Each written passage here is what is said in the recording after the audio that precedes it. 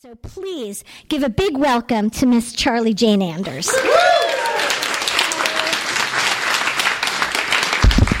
Thank you so much, Cecil. Can we get a big round for Cecil? So fucking amazing.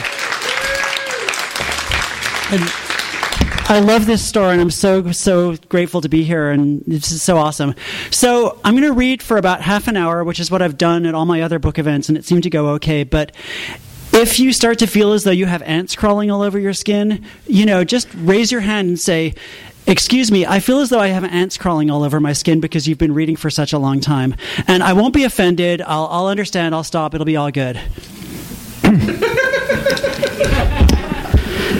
Snow crisped every inch of the world, making each footstep a slow descent.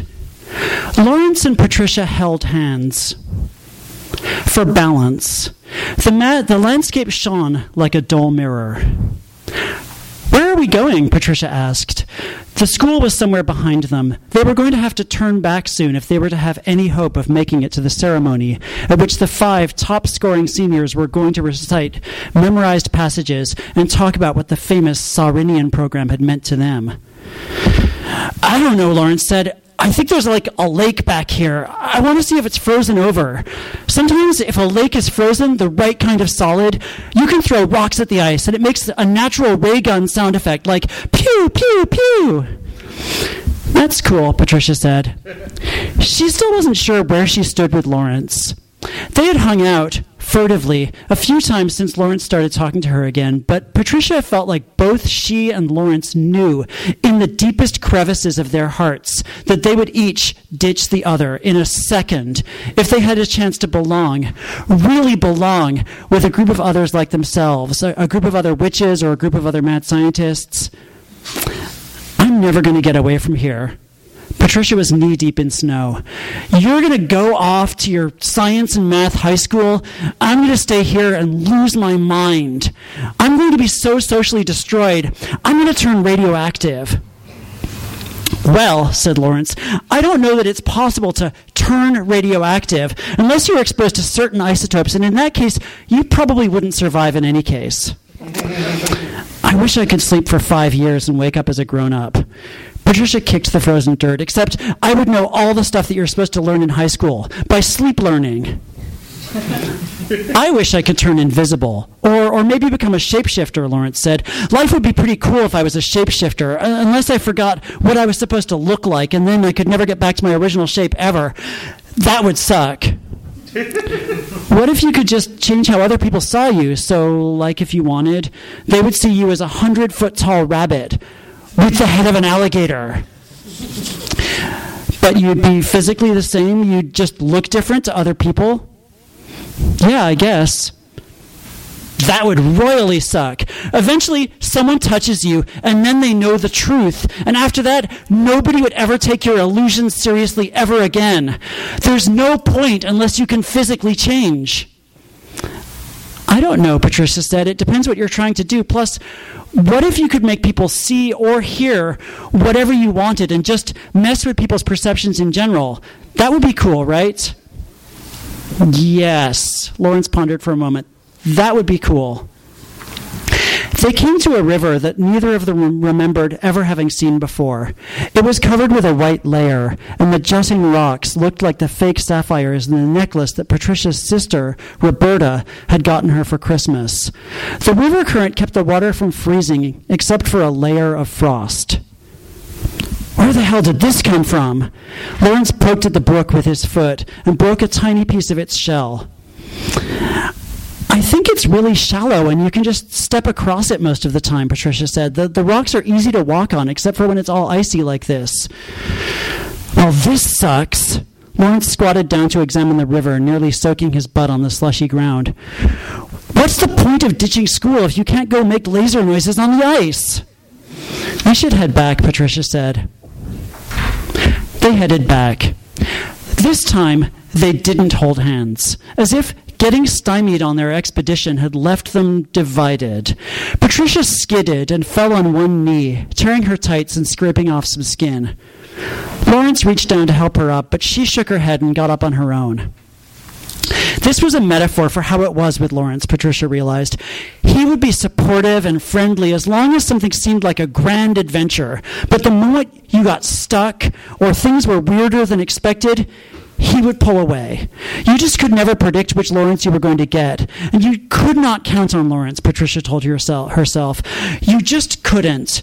And you should get used to that idea. She felt as though she had settled something once and for all. I think being able to control other people's senses would trump everything, even shape-shifting, Laurence said out of nowhere, because who cares what your physical form looks like as long as you control how everybody perceives you? You could be all deformed and messed up, and it wouldn't matter. The key is controlling the tactile as well as the visual. Yeah, Patricia picked up the pace and tromped back to the back parking lot, so Laurence had to rush to catch up. But you'd know what you really were, and that's all that matters. When they got back through the parking lot's gravel slush pit, they found that the back door to the school was jammed shut. Locked? Frozen stuck? Laurence and Patricia both tore at the door since the main entrance was all the way around the building and they would get busted for 100% certain. Laurence put one foot on the white stone wall and pulled with all his track and field but mostly field might. Patricia pulled at the edges of the sharp metal handle which was shaped like a shelf bracket. They both tugged as hard as they could and then the door swung open. Someone was laughing on the inside of the door. Laurence and Patricia both caught a glimpse of not quite uniform sneakers and a trio of pudgy hands before she and Laurence both fell on their asses. Whoever had been holding the door shut from the inside laughed louder as Patricia and Laurence tried to pick themselves up, and then a blue shape came arcing towards them, and Patricia barely had time to recognize a plastic bucket before a white arm of water sloshed out, and they were both soaked. Someone was taking pictures.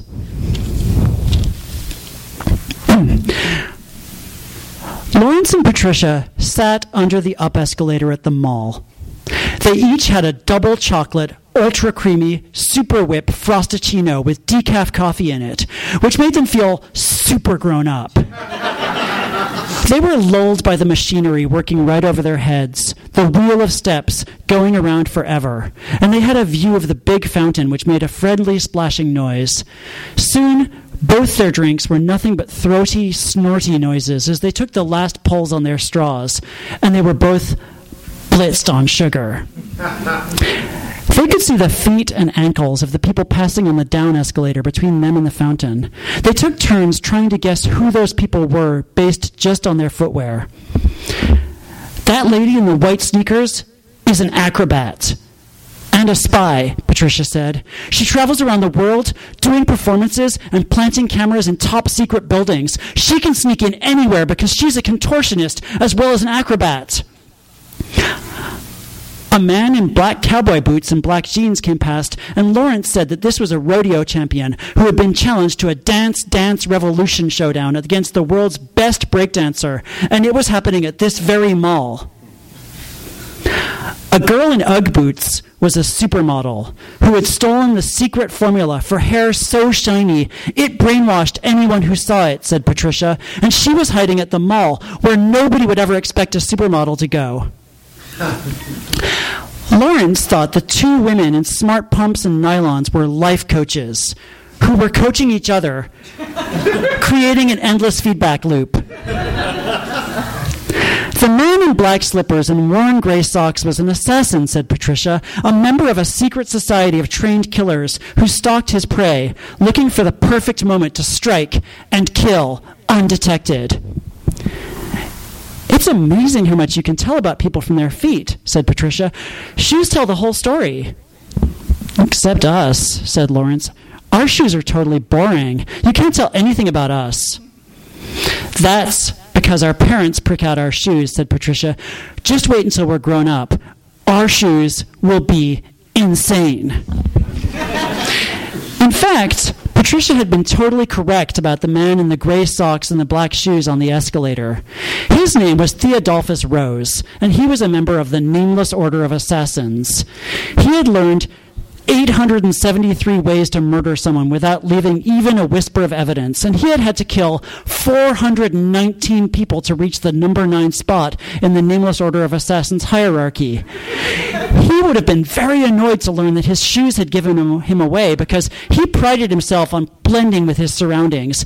His was the gait of a mountain lion, stalking the undergrowth, clad in the most nondescript black slippers and mountaineer socks. The rest of his outfit was designed to fade into the background, from the dark jacket to the cargo pants with their bulky pockets stuffed with weapons and supplies. He kept his bony, close-shaved head down, but every one of his senses was primed. His mind ran countless battle scenarios, so that if any of the housewives, mall-walking seniors, or teenagers attacked without warning, Theodolphus would be ready.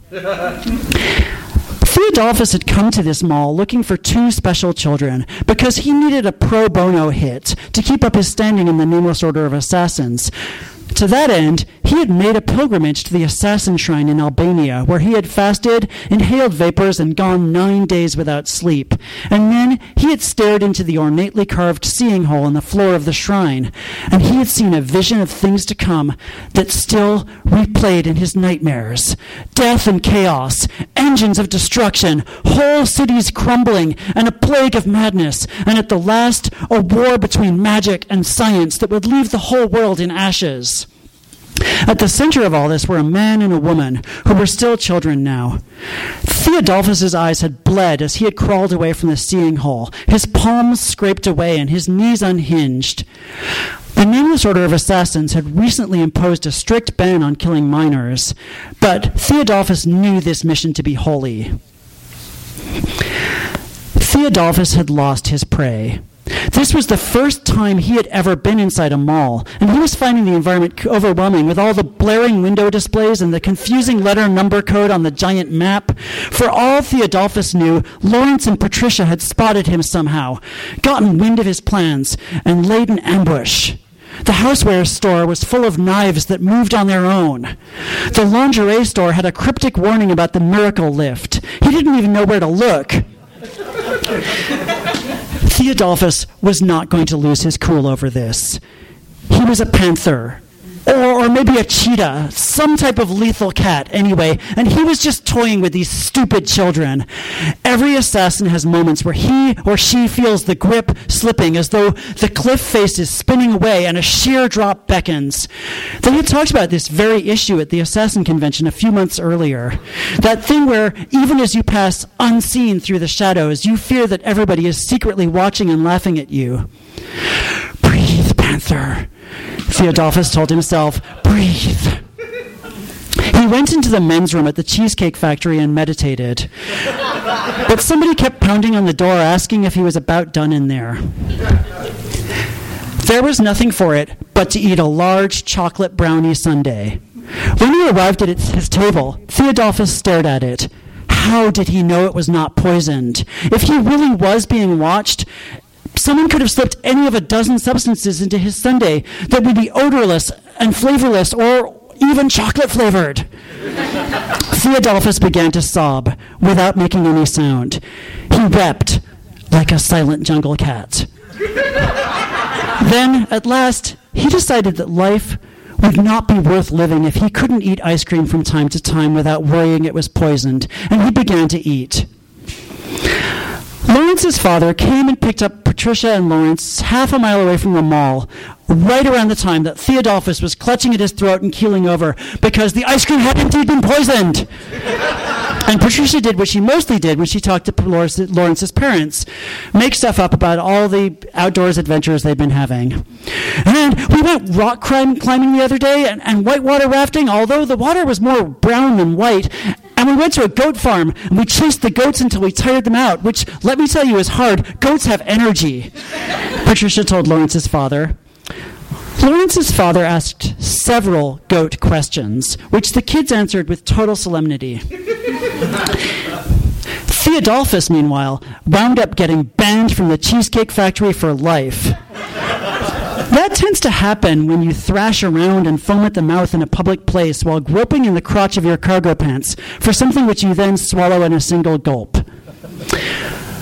When the antidote kicked in and Theodolphus could breathe once again, he saw that his napkin had the sigil of the Nameless Order on it, with an ornate mark that more or less said, "Hey, remember, we don't kill kids anymore, okay?" This was going to require a change of tactic.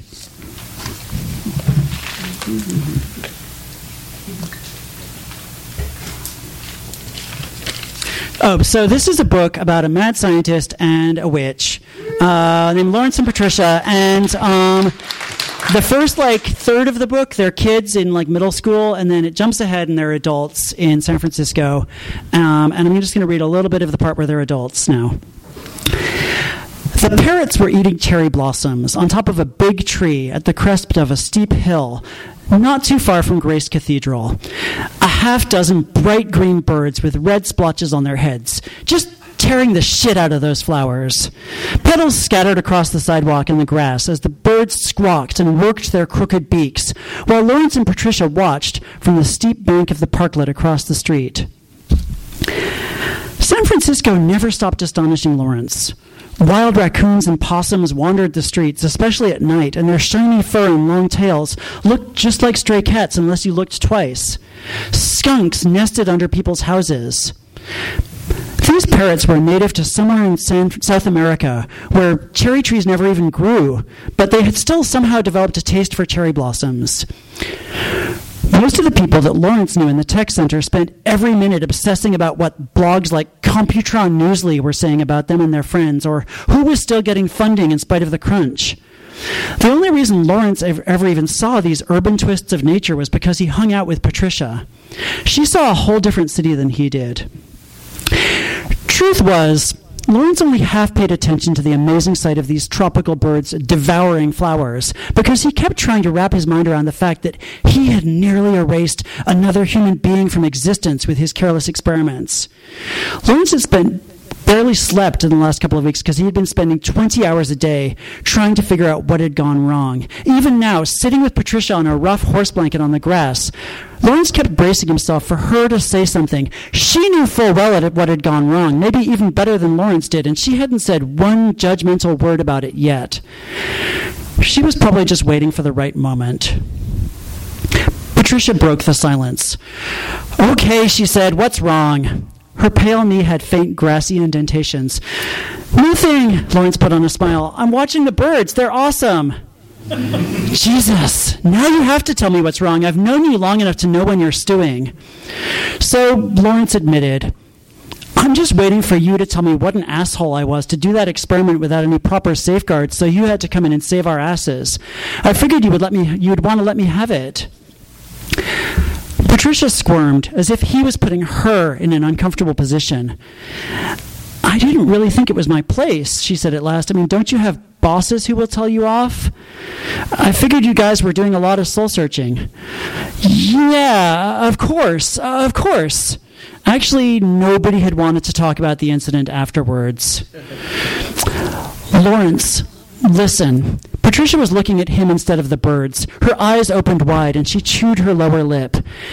"It really means a lot to me that you think so highly of me, but you shouldn't build me up or put me on a pedestal like this, or it's going to drive me nuts.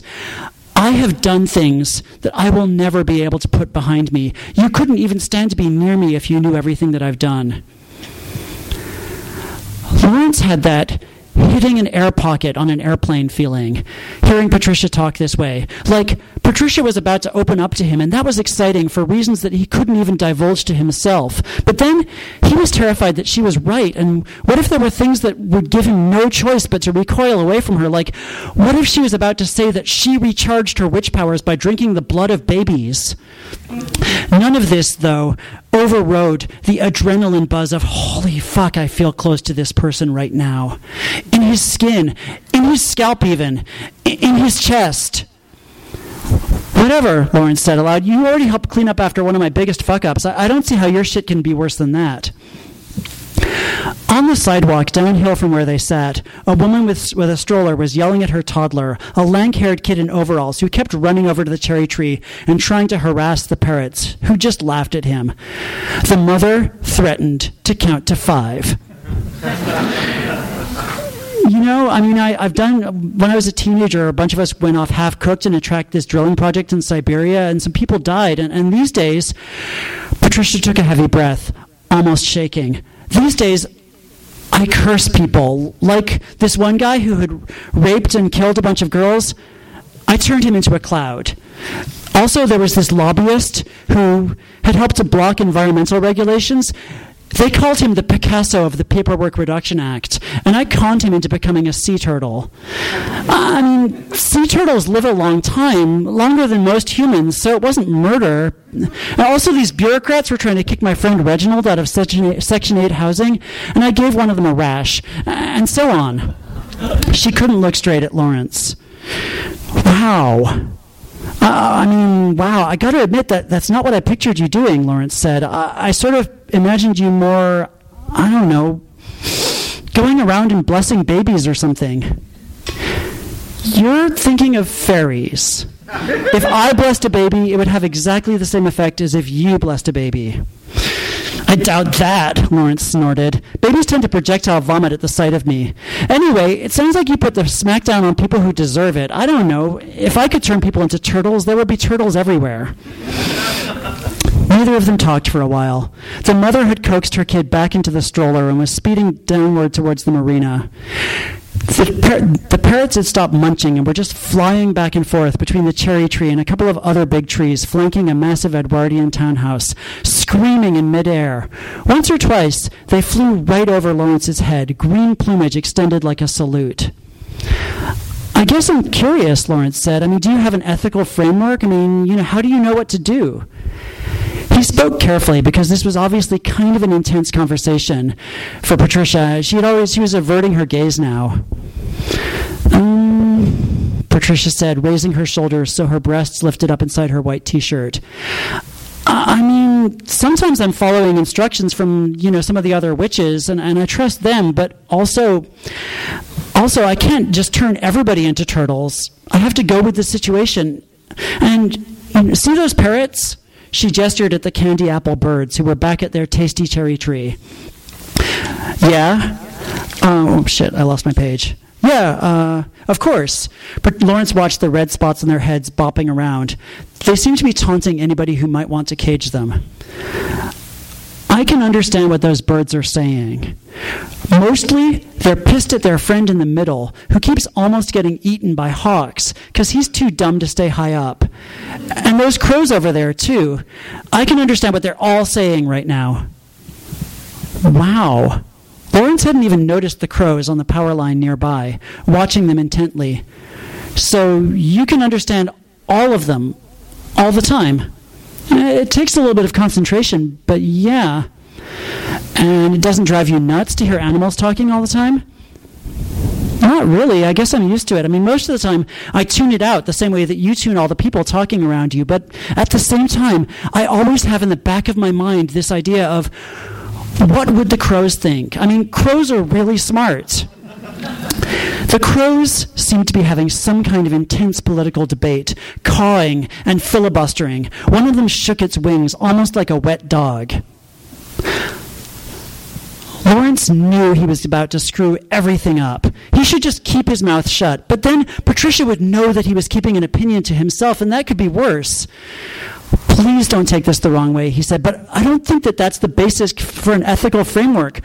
What would the crows think? The crows can't fully grasp the ramifications of the kind of choices you're talking about. A crow couldn't understand how a nuclear reactor works or what the Paperwork Reduction Act is. Do you know what the Paperwork Reduction Act is? Laurence was burning up inside his too tight collar. It's a law, right? And I'm guessing it reduces paperwork?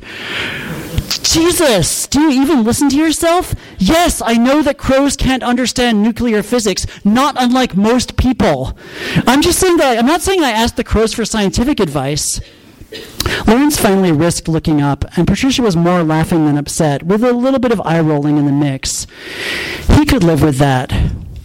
Yeah, I said, I'm just saying some more ethical questions are more complex. Sure, yeah. Patricia shook her head and sort of whistled. But you're colossally missing the point, almost like on purpose. I'm saying that there are a lot of different ways of looking at the world, and maybe I actually do have a unique advantage because I can hear different voices. You really don't get that? Laurence felt like the crows were laughing at him, as if maybe Patricia had tipped them off somehow. I get that. I do. I think ethics are universal and they're derived from principles. And I think that situational ethics are a slippery slope. Plus, I don't think crows have much, if any, notion of ethics. I don't think a crow has ever even considered the categorical imperative. I love that this conversation started out with you worrying that I was judging you and ended up with you judging me. Patricia had definitely stiffened a little and gotten a little further away on the blanket. Laurence was feeling kind of toxic and also worrying that he had gone and pissed off the one person that he could actually talk to in this stupid world. I'm not judging you. I'm not. You have to know that. I already said if it was me, there would be turtles everywhere. I don't actually think ethics are derived from principles at all. Patricia scooted a little closer and touched Laurence's arm with a few cool fingertips where she had gripped it earlier. I think the most basic thing of ethics is being aware of how your actions affect others and having an awareness of what they want and how they feel, and that's always going to depend on who you're dealing with. Laurence took a deep breath and realized that he and Patricia were having a disagreement and that this wasn't the end of the world. It wasn't ideal that she had opened up to him about this area that she was incredibly sensitive about, and he had immediately started shooting down her ideas, but she could take it, and she could give as good as she got. Actually, I get what you're saying. I was kind of thinking the same thing recently, Laurence said.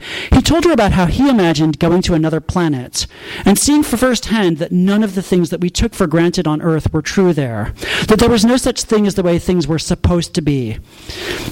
And maybe that's what you have right here on Earth, a non-human perspective on reality. So, yeah, I do get it. Cool, she said. She rooted in her bag until she found her caddy, which was letting her know that she had someplace else to be. Laurence wanted to say something else, like the fact that Patricia worried so much about being a monster probably meant that she wouldn't ever be one, but she was already tromping down the hill, pausing only for a second to say something, advice, or maybe just props, to the parrots, which showered her with white fluff, like rice at a wedding. Oh,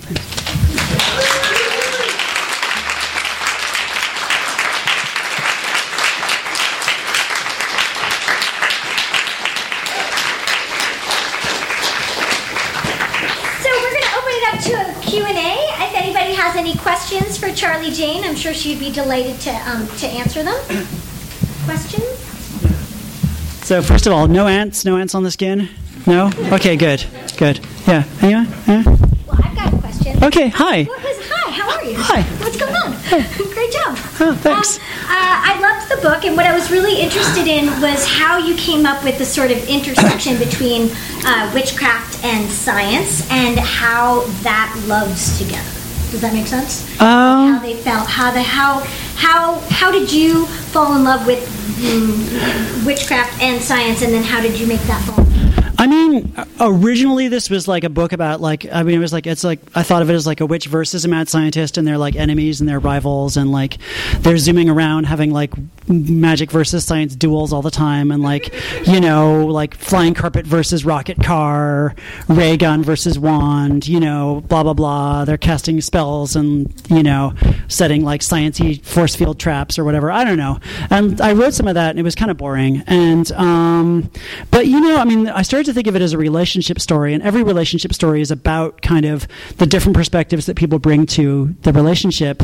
And actually, I was talking about this the other day in another one of these events. Some of what I really loved was not so much like where they're, you know, having like a disagreement of like magic versus science, but where they're just kind of like approaching the same question from different angles, or where they're having an interesting conversation and they have different perspectives, but it's not like, I disagree with everything you're saying, or like, you know, there's a thing like, I don't know, particularly this is somewhat in the TV version, but also especially the novelization of the Doctor Who story, The Demons, where basically the whole story is like the Doctor being like, no, science, and like Miss Hawthorne being like magic, and Doctor being science, and like that's kind of like the stereotypical thing in my mind of like what that could be like, of like, you know, how do we explain the world, and like it, you know, I feel like that's been done a lot, the kind of just arguing about which perspective is right, or like, and I felt like it was more interesting to kind of have them at right angles to each other than having them actually come coming head on and disagreeing all the time. And then when they do have a really serious disagreement, it actually is more interesting than if it's just like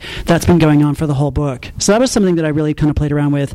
And the other thing, as the more I got into it, the more I thought of it as like nature and technology. And obviously, we live in a time when we're all kind of struggling with how are we going to get to have technology without like wrecking our own habitat and making this planet no longer habitable to our own species. And that is a thing that we all have to answer for ourselves and hopefully come up with an answer that will allow us to continue on this planet. And so that was the thing that, without getting all heavy-handed and like, there's nobody at any point, starts like, there's no lectures in the book, but that was something that I was definitely thinking about, was like, how do you resolve the sort of thing of nature and technology, and how do you bring them together in a way that actually is constructive? Sorry, that was a really long answer. Great. Love it. Nate. Maybe an allegory for religion versus science? Not so much, actually. That's an interesting point, because magic often is tied to spirituality, and I really tried super hard to avoid having religion in this book. That was something that I was like, that was like the third rail that I was going to try to avoid. And in fact, there's a section which I had to cut where one of Patricia's magical instructors is like a Baptist minister, and he explains to her that there's no contradiction in his mind between being a Baptist and practicing magic. They're two separate things. One is like a practice. It's like if you practice, it's like jogging or whatever, I don't know. Or, it's like a thing that he does that he thinks is positive and helpful, but he doesn't see it as having anything to do with his religion at all. And I love that section. It just had to be cut for length reasons, but I very, very carefully avoided. That was a thing that I was super worried about having in the book that I did not want to get into at all. Javi, and then you, Javi. So those who know your work really well know that you're First of all, I'm sorry. Why? Because you know my work really well. I'm really sorry. If there's anything I can do to make it up to you. But you have, and one of the things I really liked about this book is that there are ideas, like in every sentence and every page, that you could go on a journey with that idea and have an entirely other novel that was with that idea, and it's a really amazing thing. How do you sort of as you're writing it, what are the judgments that you make because the book has such a great control over its own narrative? How do you sort of regulate your desire to kind of put in all of these amazing other things that are, and keep those tangential to the main narrative? That's a really tough thing in general, like keeping all the stuff that I want to have in there without like getting it overwhelm the characters. And I think that in general, the passages I just read, I love reading those passages because most of them are just Patricia and Laurence talking to each other, and there's not a lot of action happening in those scenes for the most part. And I think that you can do a lot if I like seeing characters geek out together. I think that I wrote about this the other day on my little Tumblr. I like seeing characters geek out together. I feel like if I see two characters geeking out, especially if it's just something that they're enjoying geeking out about, I automatically feel their relationship and I bond with both of them because I like to geek out. And so I feel like you can get away with a lot in that context. There was a lot of stuff in the book where I was like, oh, this is a really cool idea. And then it kind of turned into a giant sprawling mess, and I had to like aggressively bonsai the hell out of it. There was a lot of freaking bonsai that went on in the revision process of this book. But basically the rule of thumb was anything that I felt could tie back into that relationship or prop up that relationship got to stay. Anything that didn't, or that was just like shiny thing over here, had to go. And there was a lot of shiny things. A lot. And you, hi. I don't want to hear openly vocal. Could you suss out for me the climate versus technology issue? Because I really see Wow, okay. I need to sort it all out. I see a greening of, I see a movement off of the coal manufacture, capitalist economy. I see a lot of good stuff happening with technology, and I'm really attached to the climate issue. So I just kind of want to hear where you're coming from. This is something I've obviously thought about a lot, and I'm kind of obsessed with how do we resolve that in a way that's constructive. And I actually gave a TEDx talk about this topic, which you can find on YouTube. And basically, the nut nutshell of that is that, I really think that we need to stop thinking of science and technology as like opposites, or science and nature as opposites or as a dichotomy, and start kind of integrating them more, and just assume that that technology is going to work with nature, and that nature is in some sense part of technology. Like nature is something that we kind of created tens of thousands of years ago and decided was not us. It was like something that was like separate from us, but it actually is connected to us in every way. We're part of nature, and it's a concept that we came up with.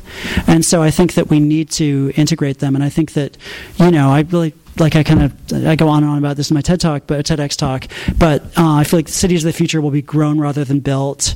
I think that we need, I'm looking at Alyssa, my colleague, who's written a lot more about this than I have, but I think that we need to start thinking of technology as something that works with nature rather than is separate from it. Yes, hi. You have the kid for writing original characters and original dialogue and perceptions. I'm interested, was your greatest influence, because it seems like Laurence is like another version of Sheldon from Big Bang. And the picture reminds me of a younger version of Samantha from Bewitched. Oh, okay. Well, those are not the comparisons I expected. Greatest influences in your unique style of creating characters. I mean, there's so many. I mean, my number one influence of all time is probably Doris Lessing, who wrote these amazing books that sort of have, are incredibly grounded, character-based books, but also go off in incredibly weird directions. And her stuff is amazing. Kurt Vonnegut, Douglas Adams, that kind of like very angry, silly humor is something that I really love and aspire to. Stuff like that. I think that. There were just so many things that I was thinking of. Actually, I'm looking at Corey because his book, Little Brother, there are certain parts of this book where I totally had that in the back of my mind while I was writing it. And it was sort of my imaginary version of Little Brother that was like this just brilliantly angry, kind of like geeky. There's a little bit of that in some of Lawrence's moments, I think. And I kind of just pulled from all over the place. I was very Magpie-like, kind of. But I think number one would be Doris Lessing. Hi. I think it's really interesting thinking about the characters' ethical hurdles that they have to leap over in respect to their own particular powers. And with Patricia being able to listen to and talk to animals, does she have a different perspective in terms of eating them? That's a really good question, and that's something that I thought about a lot, and it's in the book, but it's not at all ever talked about. Because you do a ton of stuff when you're promoting a book. I did an interview with a food blogger recently, so they asked about Patricia's eating habits. And to my mind, Patricia is mostly vegan. She will eat, she'll be kind of vegetarian. She'll eat dairy on occasion. She's not a super hardline vegan.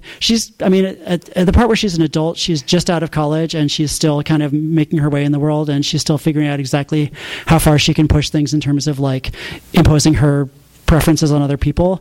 But I saw her, there's a lot of references to her eating vegan food in the book. That's something that is almost every time you see her eating, it's mentioned that it's a vegan thing.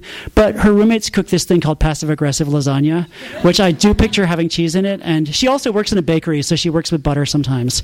So she's not a hardline vegan, but that's her preference. And cool. Anu, yes, hi. So I find a lot of shit. Oh, yay. So which brings up the question of why is the witch a girl?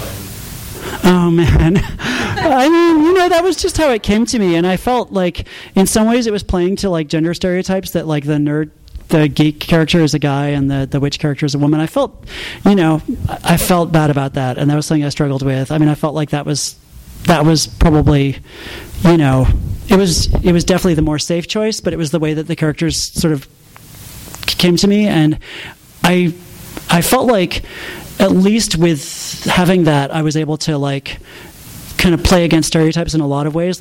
Laurence is not a very stereotypical geek guy in a lot of ways. Like, he doesn't really act like you're, like, I mean, the Sheldon from Big Bang Theory thing is interesting because I think of Laurence as actually being, he's pretty attuned to other people's emotions.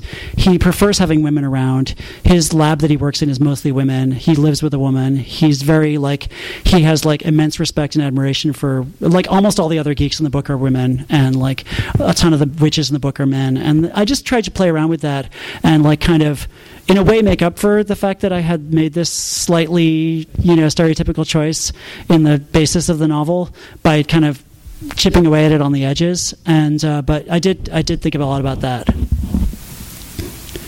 Corey. So you set the book in San Francisco, and it's all about tech and magic.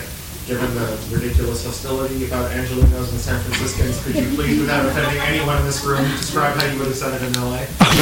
Wow. Well, first of all, I said it in San Francisco because I'm super lazy, and because, if you know a place really well, you can just put in lots of details, and it comes easily to you, and you don't have to like either go wander around there looking for stuff, or it's just there's a certain realness that you get. Like the example I keep thinking of is like Robert B. Parker wrote all these novels set in Boston, and it's like you can pretty much smell the air on the Boston Common, for better or worse, and you can pretty much like taste like the stuff that Spencer is cooking, and it's just like everything feels super real because he knows Boston.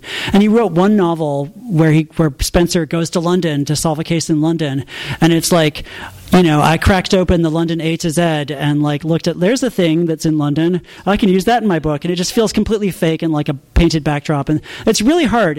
I'm realizing that this is a thing that I have a really hard time with, and it's just so much easier to set it in a place that you know really well. I don't know LA as well, but if I was going to set it here, I mean, I don't know. I mean, I guess that's really, really a loaded question. Okay, thanks. I'm going to just go with that. Yay. Any last questions? Did you want to? It's interesting that Marsh is afraid of bullies. I've always been afraid of bullies. So I've been obsessed with martial arts and taking Taekwondo, and Laurence is reading toward boxing and judo, but he's in a world when he's in his zone. The zone is his world of science, is his zone, his world. Is that right? His zone, his world, where he is, like, that is where his niche of excellence is, his world in his zone, is his scientific world. He doesn't want to be in any other world but science. That's the only world he wants to be in. That's correct, yeah. And, his parents, judo and boxing and things are among the many, many, many things his parents want him to do. And he's just, anything his parents want him to do, he just automatically doesn't want to do. Okay, one last question maybe? I don't know. Yeah. Did you want to do something with those? Or no? Yeah. Okay. Any last questions? Hi. Last question? Yeah. Hi. Sequel coming? There's probably not a sequel. I mean, maybe 10 years from now I'll like suddenly have an idea for a sequel, but probably not. I wrote it in such a way that it would be hard to write a sequel. Cool. Thank you so much. Thank you.